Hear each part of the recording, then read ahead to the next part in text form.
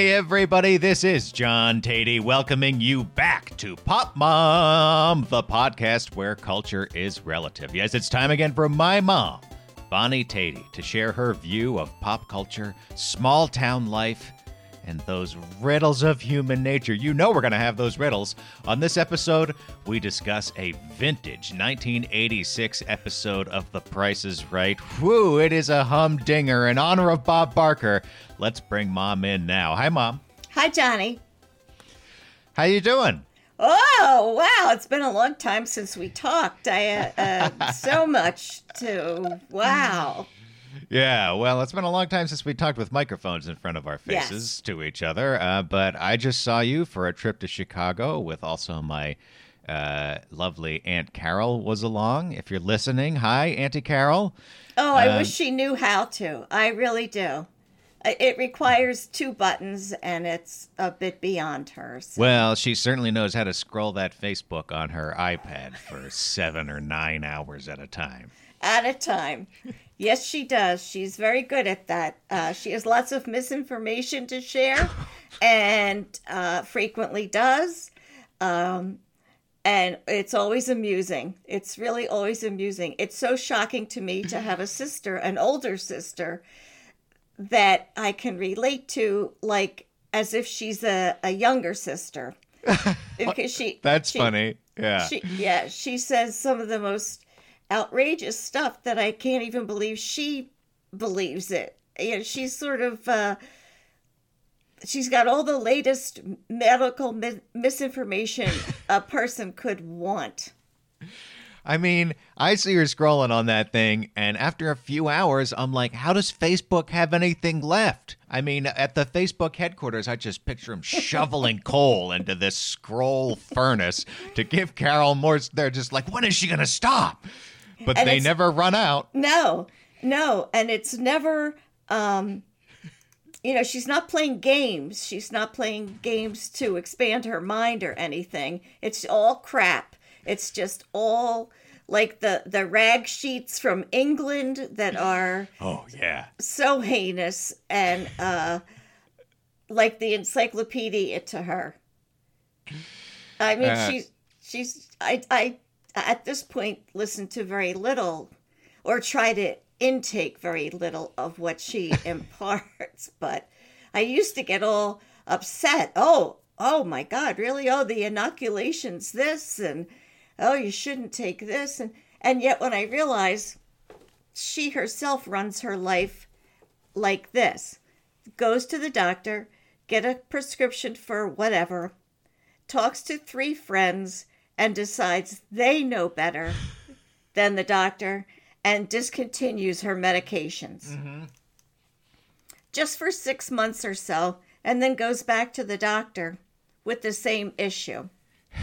So that's how she runs her life. She views herself as the sort of Walter Cronkite of any gathering she's in. We were out at the Japanese restaurant that you really wanted to visit. Gaijin. She did. Okay. Well, you did too, didn't you? I did too. I love it. Yeah. Gaijin, it's a Japanese restaurant. They specialize in okonomiyaki, like an omelet type dish. I'll give it a little plug. It's near Fulton Market. I don't know if it's in the Fulton Market, but it's right next to the Green Line here in Chicago. Anyhow, we go out to Gaijin for lunch. Nice place. I think I've even talked about it on the show before. I can't stand it when people get their phone out at a meal or dining out, right? Yes. So at some point, with just a brief lull in the conversation, Carol pipes up and says, "Oh, Mike Pence suspended his campaign." And I look over and she's scrolling on. Oh, I missed that. I tried to be as nice about it as I could, which was not very nice. It was not very nice. I'm going to tell you right now. You and I both think, oh, we're being so nice. Oh, we're so subtle. We're not. I didn't think I was being nice, okay. But I refrained from shouting, "Would you put that damn phone away?" I just think that Mike Pence suspended his campaign is like the faintest whisper of a news story. Like, I can't. What percentage of people could possibly care about that? Mike Pence's campaign and his wife, maybe. And I think that's it. Well, it's not like she's looking up to see if her neighbor gave birth to the child that was 2 weeks overdue. It's always, it's, not personal stuff that you might want to check on. It's always global stuff that can wait for a long time. I mean, how about all of us just hanging out, kind of relaxing, sitting around, and she very casually, with no finesse, says, Matthew Perry died. I know. Just boom, here's an obituary for you. Yeah. Which my mother always delighted in. So it's, I'm glad she's taken on that mantle. Oh my God, my mother couldn't wait to get on the phone when anybody died. What is that? Yeah. That's a weird thing, isn't it? It kind of reminds me how when someone dies, like there's this race to update the Wikipedia page. Like, I don't know if you're aware of this phenomenon, but like, yeah, no. Like someone's Wikipedia page will be updated like before their body is even cold, because there's just some competition around that. But yeah, it couldn't have been a more peaceful moment. And then Matthew Perry died. Just blam. And, she's not like Walter Cronkite, actually, because, at least Walter Cronkite, took his glasses off and took a beat before he broke some terrible news to the nation. Let you know something was coming, perhaps. Yeah, she's very unique in that. Like one of us, maybe Leo or somebody is going to break that news before she does. So Right. Yeah, and I was still recovering from the heartbreak of Mike Pence suspending his campaign, so I really couldn't take that hit right then. Oh, first Mike Pence, now this. See, I did not hear that conversation. Being in a noisy restaurant, I was sort of vicariously willing Leo to sit in his seat before he got yelled at by his father. All right, I get it. You hate me and my kids. No.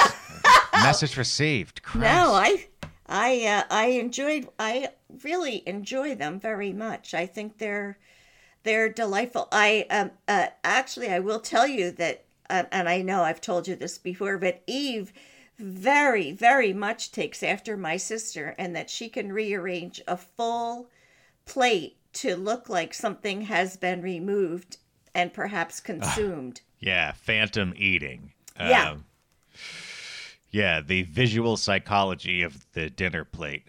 Eve has a deep, innate understanding of it. She and I've started calling her the food ninja, because she also has started this move where she just, as quietly and as quickly as possible, gets up from the dinner table with her plate to see if she can make it to the wastebasket and scrape her plate out before I notice the gobs of vegetables that remain.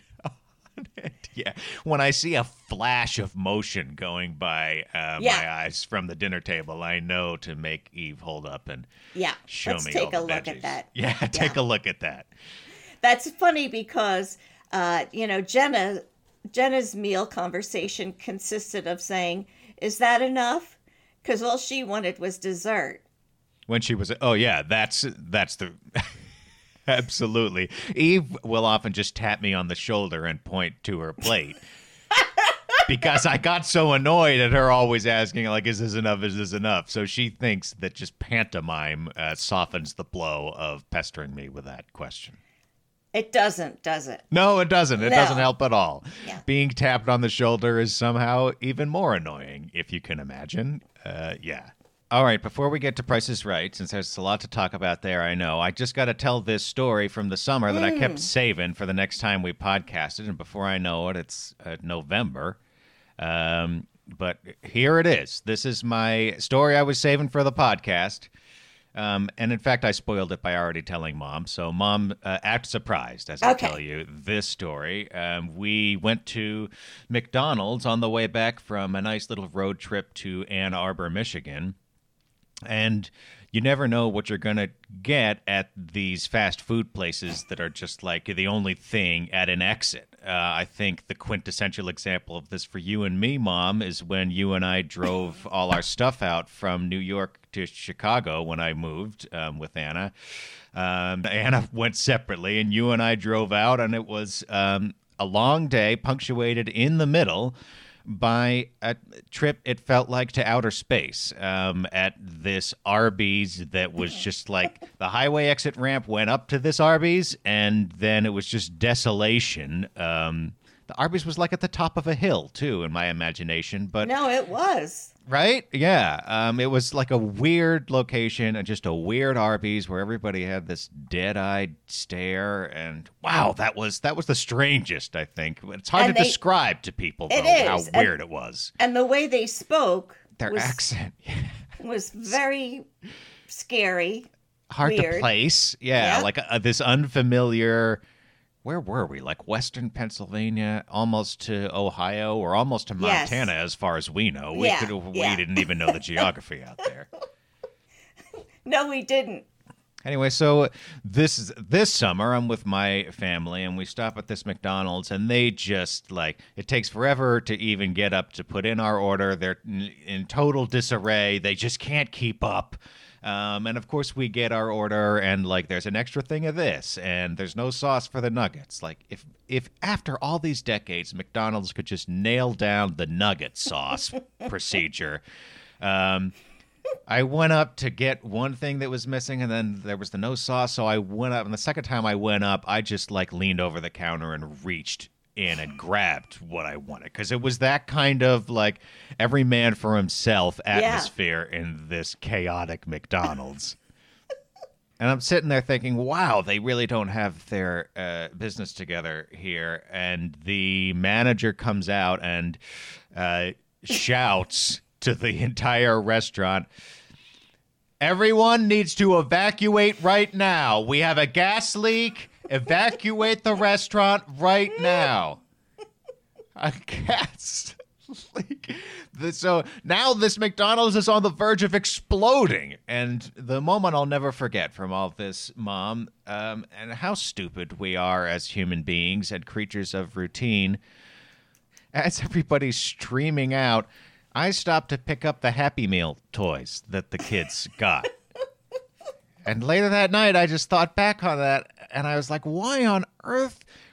Next time, when there's at risk of dismemberment of you and your family, just get out. Yeah. Like, plus, the Happy Meal toys, the kids care about those for what, 30 seconds? Well, like until they get them out and open them, yeah. Yeah. Because they're such crummy toys these days anyway, but that's a whole other topic. So, yeah, I wish I could tell you which McDonald's to avoid, but I don't know where the hell I was. That's kind of the nature Well, they of the probably thing. got that gas leak down pat now, so. You think? I don't think they got anything down pat at this McDonald's, but there you have it. That's your catch-up for the summer. If you find it unsatisfying, well, I'm sorry. Sorry we were gone for so long, but here And we our- are again. And our memories have lost all the good stuff, so. Yeah, all I can remember is gas leak at McDonald's and Auntie Carol getting her phone out and telling me that Mike Pence. Anyway. I'm glad to know that because I did not know that.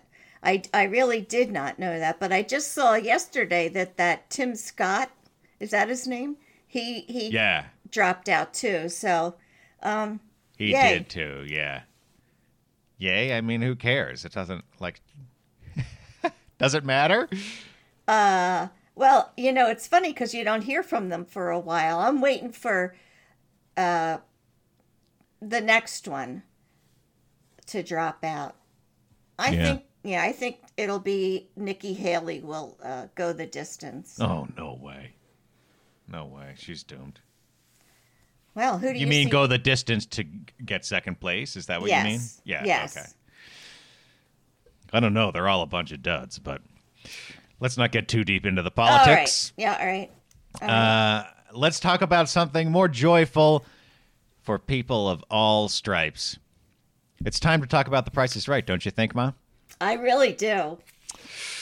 When Bob Barker walked through the big doors to host the episode with air date April 17th, 1986, he could not have known that he was striding into a day of Price is Right history. The 6 contestants who made it up on stage that day could seemingly do no wrong. There was Dale, the affable Canadian who won a Dodge Daytona with a calmly perfect game of one away. Ask them, do I have them all right? Do I have them all right? Yes, open up the price and show that he has it all right. That doesn't happen often, Dale. That doesn't happen often. The contestant usually has to work for that a little bit more than that. Congratulations. There were Carolyn Ruby, the player and home viewer who won the maximum $15,000 jackpot on the phone home game. You got it. $15,000. You won the big one. The whole thing.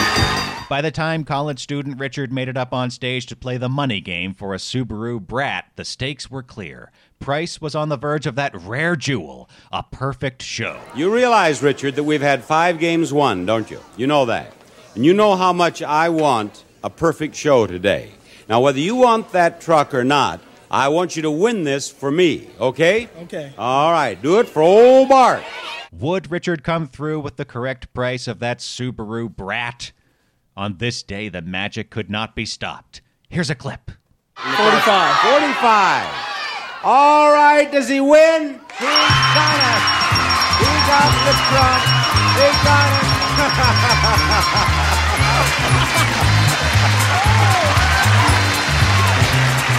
I'm proud of you, Richard. And I want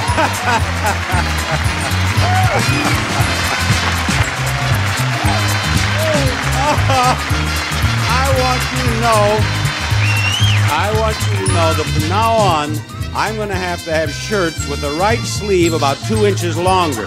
He grabbed my hand and shook it and pulled it right out of the socket here. But I wanted to point out, it was the old top and bottom game, and he figured it out. But he did this without a mistake. I mean, he did not miss one number. What a day we have had on The Price is Right. Congratulations. Drive safe. Perfect day. Time to give away big money on the big wheel after a little business with you.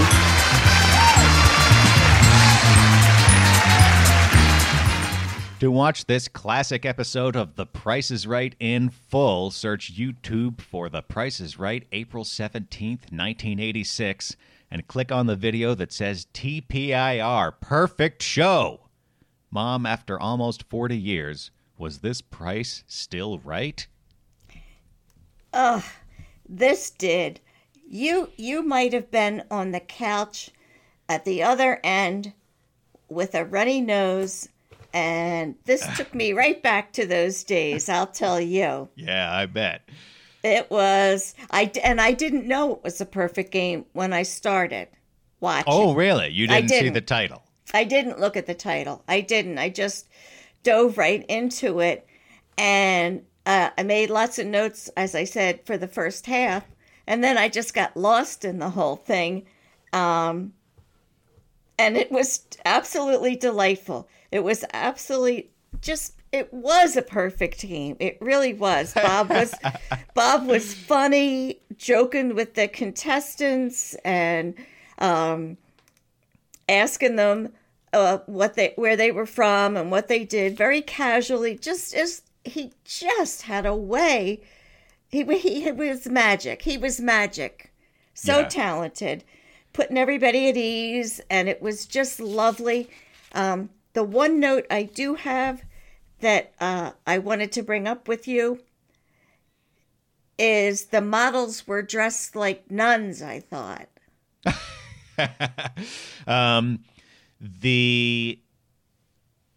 This is 1986. The model's dress became a little more conservative in the 80s because so did the country and so did the culture. So if you watch some of the late 70s, early 80s Price is Rights, they will generally be more scantily clad than when, around 1986, it gets a little more conservative. That was the style. But I agree. Although we did have that strange showcase with the models dressed up as Girl Scouts or Boy Scouts even. or whatever, Yeah, and acting yeah. very childish. That was a little creepy, but Yeah, I didn't yeah, I didn't follow love that through one. with that. Yeah, that was Well, pretty you could weird. barely understand the models as what they were saying too. It was anyway. That's true, because they were talking baby talk. Somebody did not really think that through. But the traditional models, the original three models, Janice Pennington, Holly, and Diane, who were just as important as Bob in the show. Yeah, well, they're not the original three, but they are the iconic three. It's Oh. Janice Pennington, who was there from the beginning, if not or almost from the beginning, if not from the beginning, and Diane Parkinson and Holly Hallstrom. Holly was at it last of the three of them, but in any case, those are the big three. And I don't know if they were as important as Bob, but they were. Oh, They well, they were- grew to be, I think, in my They were- mind. And this is also a part of an era of the show when it still has some of that family feel. In the 90s, it just became all about Bob. But it still had some of that sort of ensemble feel, even though Bob was. I was also very shocked to see him with brown hair. I mean, I was not prepared for this at all. Yeah, I think maybe in 87 he went white. But yeah, this 86, the date is important in Price is Right history too, because not this particular date, but this general era.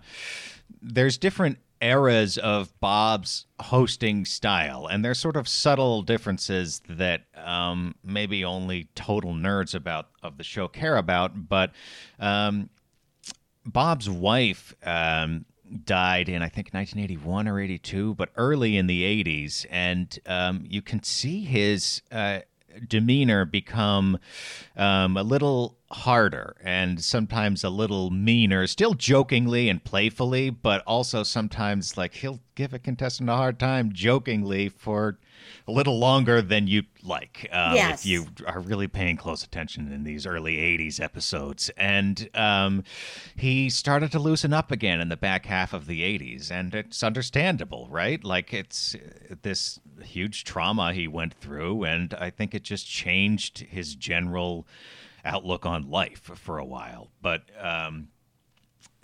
this is right at this 86 date, I feel like, is at the start of Bob softening up and really being fully himself again. And you're right. He's so good and so funny with the contestants down in Contestants Row. And back then the show had time in its running time for Bob to be able to do that. It's so cut to the bone now, but there was Yeah. a little time for it to breathe then.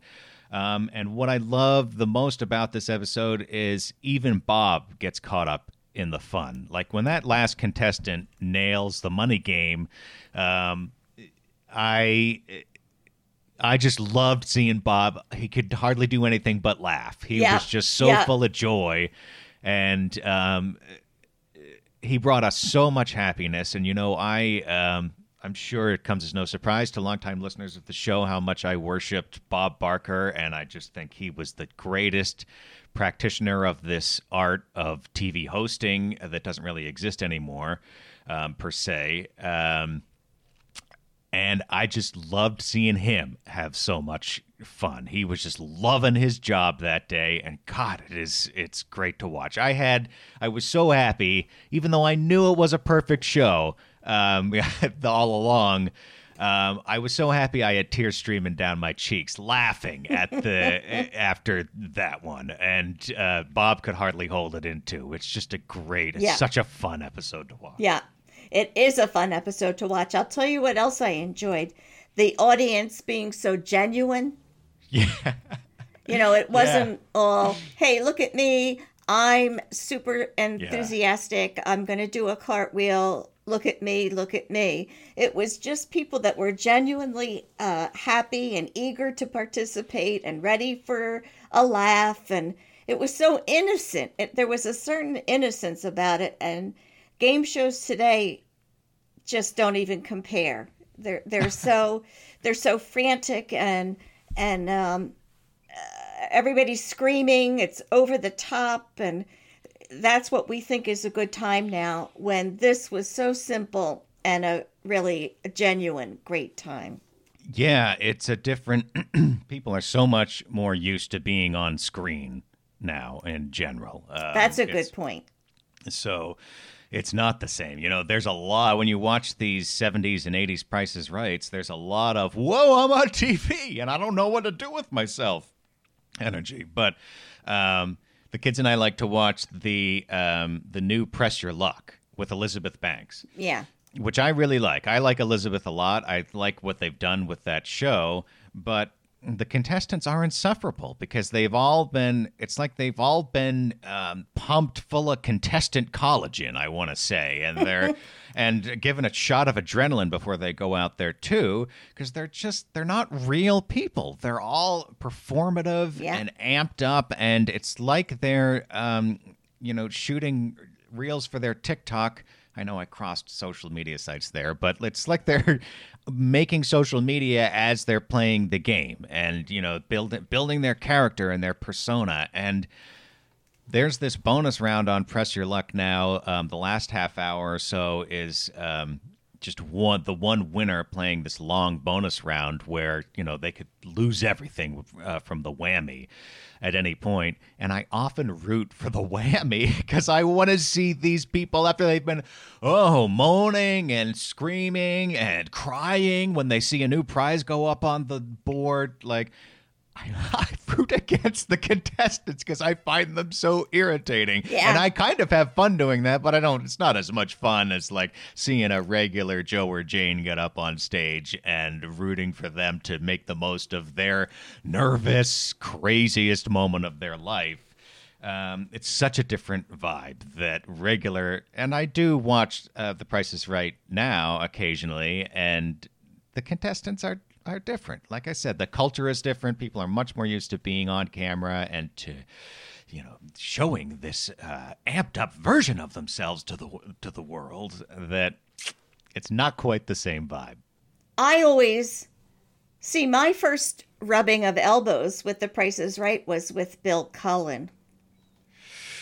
What do you mean rubbing of elbows with? Like, well, The Price it? is Right was was definitely on TV when I was a kid. Oh yeah. And it was Bill Cullen, and it was a panel of 4 people that bid on a light airplane or a car and a mink coat. And, The Price is Right was a different format then, but it was called The Price is Right.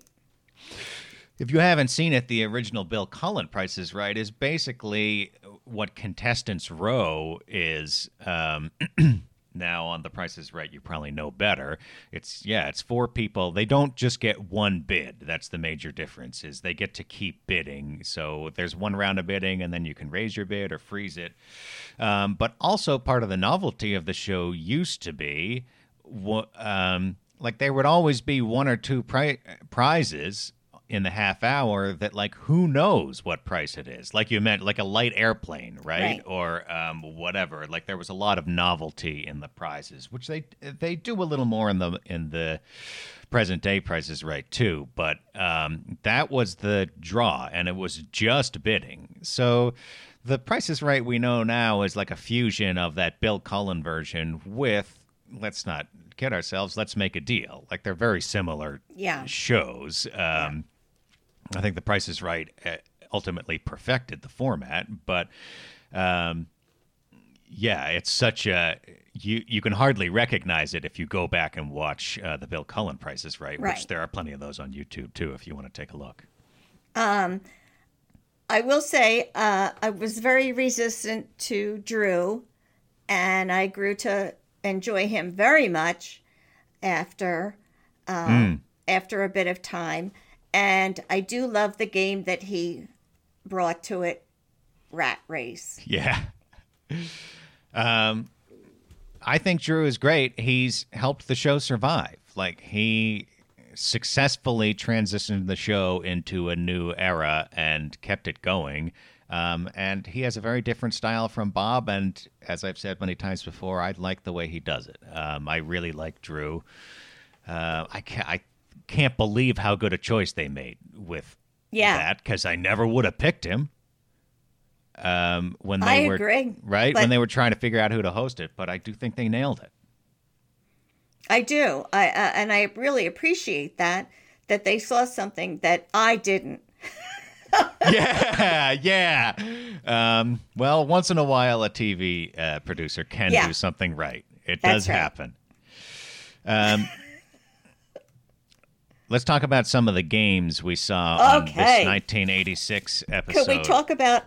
Could we talk about the phone home game? Yup, you took the words right out of my mouth. Oh, Here's a weird one, huh? Well, first of all, let me just tell you that if you wanted to play, you sent a postcard with your name and address and your social security number. Yeah, you just wrote it right down. Amazing, wasn't it? Rod Body tells you how to sign up for the phone home game. Yeah, just write your name, address, phone number, and social security number on a postcard. Don't even put it in an envelope. I just burst out laughing when I saw that. Different times. But, modern times. Yeah. So, but this game, I don't know how they put this together, but it went off smoothly as it could have.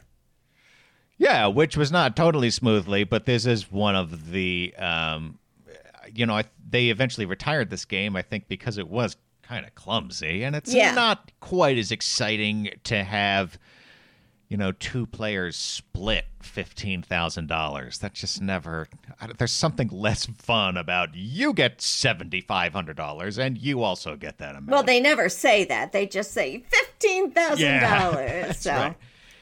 For price history aficionados, I will note that this is the only time in the show's history that the ultra rare $15,000 winner graphic was used. So it's worth watching just to see that. But I loved feisty old Ruby on the other end of the line. I wonder even if they would call people up to sort of audition them for the phone home game. Oh, I wonder. I feel like there was always a character on the other end of the line. This game, since most of you probably don't know it, the person at home has a list of 6 products with their prices, and they can only name a price, and then the player in the studio has to pick which product goes with that price. And they got 3 of them right, and they got the maximum money you could win. $15,000. $15,000 split between the two of you. And don't forget to take taxes out of that. But yeah, $15,000. That's what made this... it's hard to win the maximum on phone home game. You have to be skilled and really lucky. So that's what made this like an especially rare, perfect show. But how about Dale? Dale said at the beginning of One Away, Bob asked him, "You know this game?" And he just said, "No." Bob told him the rules, and he just went bing, bing, bing, bing. The other thing is, like, there's nobody today who would play this game without staring at the audience for 10 seconds. Oh, my God, you're right. Number, right? Yes! Yes! Oh, my God, yes, exactly. He just made his own decision. Yeah, he was just like... What a weirdo! Yeah. You're right. See, we need to be watching these together because I have a lot to learn. We should have watched some while you were out here, but we'll watch them over Christmas for sure. I'll make a playlist of vintage price for us to watch. That'll be good. The other thing that's funny is to look at the prices of what things were. They had a I'll just say it was a special clock, not a grandfather clock, but it was special. It was $1,600, which I thought was ridiculous. And the car went for $9,800. Yeah. The car. Yeah, this is near the end of the era of 4-digit car games, right? Like, even to see that, like that there's going to squeeze the price of the car into that space is kind of weird to watch. Right.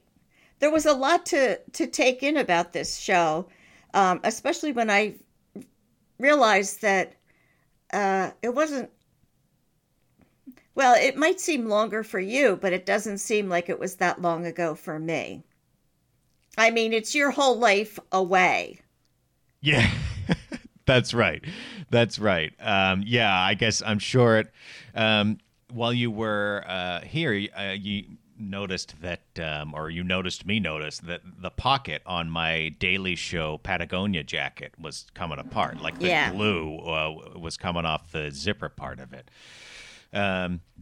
And I was putting that jacket on the other day, and I was like, oh, this darn pocket. And then I thought, well, I have had this jacket now for almost 20 years, and I stopped and it took the breath out of me to think that it's been 20 years since I was working at the Daily Show. That doesn't feel so long ago to me. Right. So I think it's like that for you, maybe. But yeah, this is. I have been watching a lot of Price is Right these last few months, thinking of Bob and dealing with other stuff going on in my life. I'll often just fire up a Price is Right on YouTube at lunch. And it takes me back for sure and gives me the joy of being a little kid. But also, I know so much about, I've been on the other side now. I mean, I've literally been on the other side of a Price is Right taping for my TV show when we spent that whole day there. But I've been on the other side of TV so much that, I feel like I can see in front of and behind the camera when I'm watching this old episode, and I just feel like I'm there. I'm really transported to 1986 with Bob, and it's both nostalgic and fun as an adult at the same time for me. I guess that's how I'd put it. Do you ever eat a fluffernutter while you're watching it? As you know, like my father, I can't have too much sugar. I don't react to it maybe in exactly the same way as him, but close enough.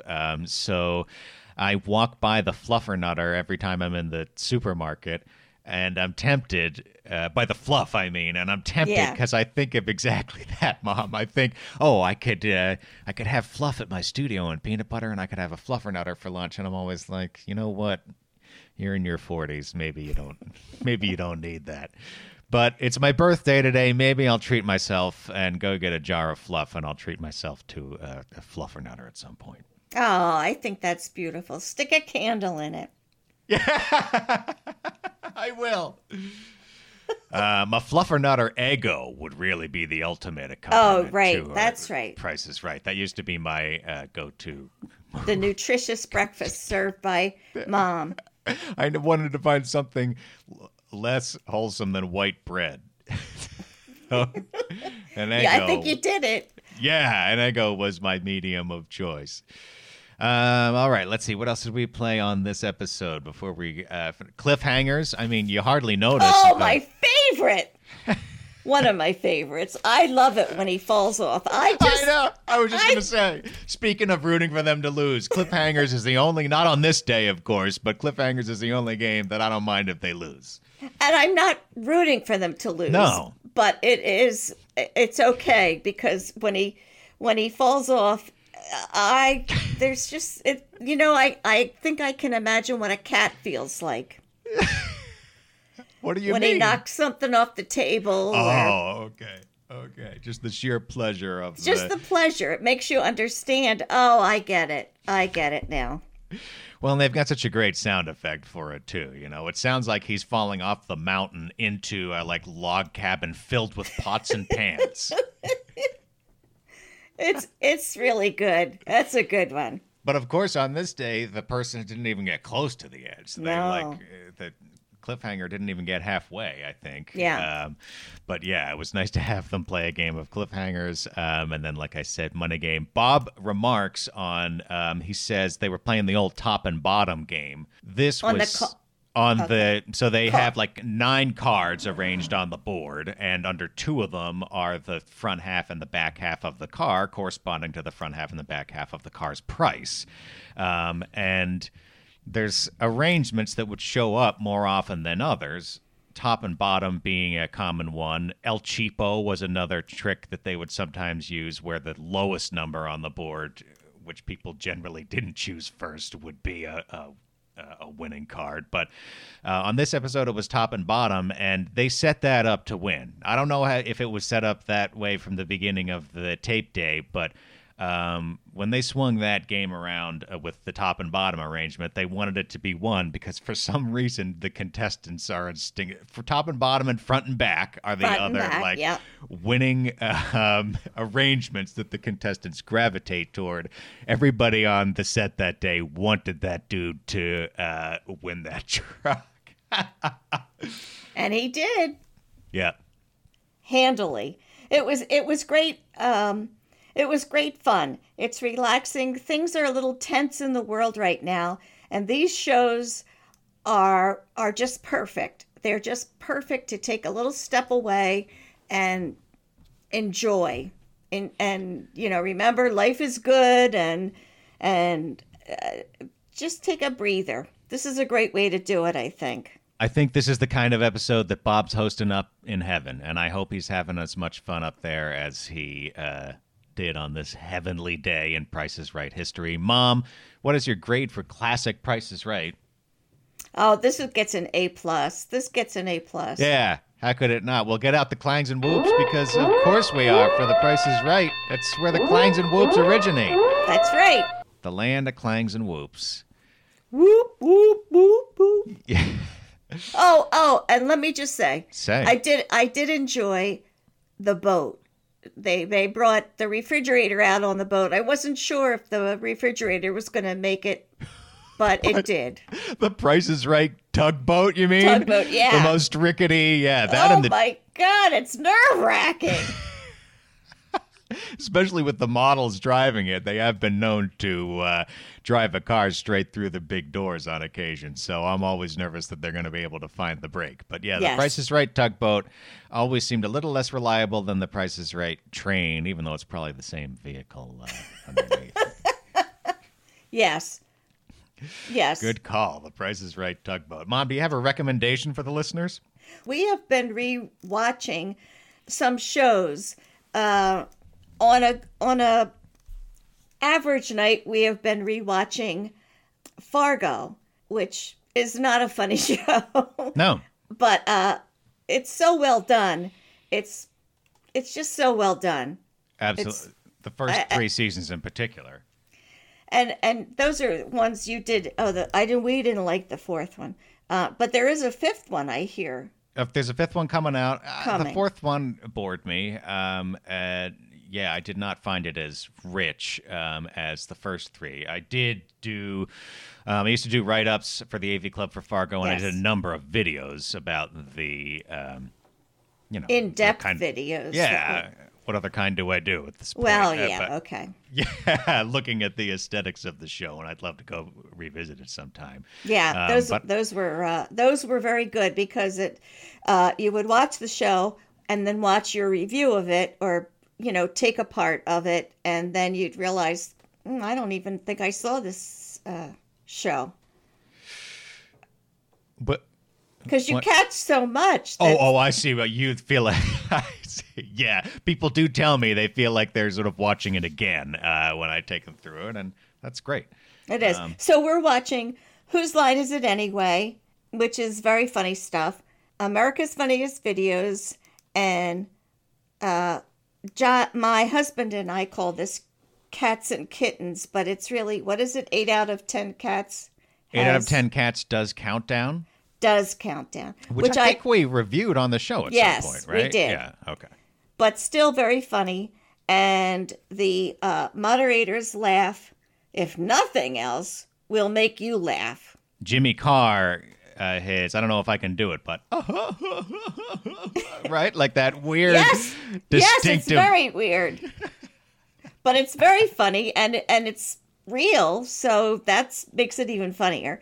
At the same time, they're also playing some math games and some word games. So it's just it's really like sitting around your living room with some friends having an evening. Which nobody does anymore, but that's what it's like. And if you want to hear more about 8 out of 10 Cats Does Countdown, just look in the Pop Mom archives. We did it. I forget when, and I'm not going to look it up, but it's in there somewhere. It is, and it's a great show. It's from Britain, and it's just lots of fun. That's on YouTube. Whose Line is on? I don't know what, but that's just a basket full of recommendations from Mom. Fargo, America's Funniest Videos, Light Fare, all of it. Well, I don't know about Fargo. Oh, yeah, not... Light Fare, and also Fargo's in there for some reason. I didn't even have that in my notes among your recommendations. You threw that. We kind of ruined the theme by throwing that one in. I'm sorry. On me, yeah. I apologize. You're going to, the listeners are going to get greedy. Mom's not going to have 4 or 5 recommendations every week, folks. So don't get used to this frantic pace of recommending.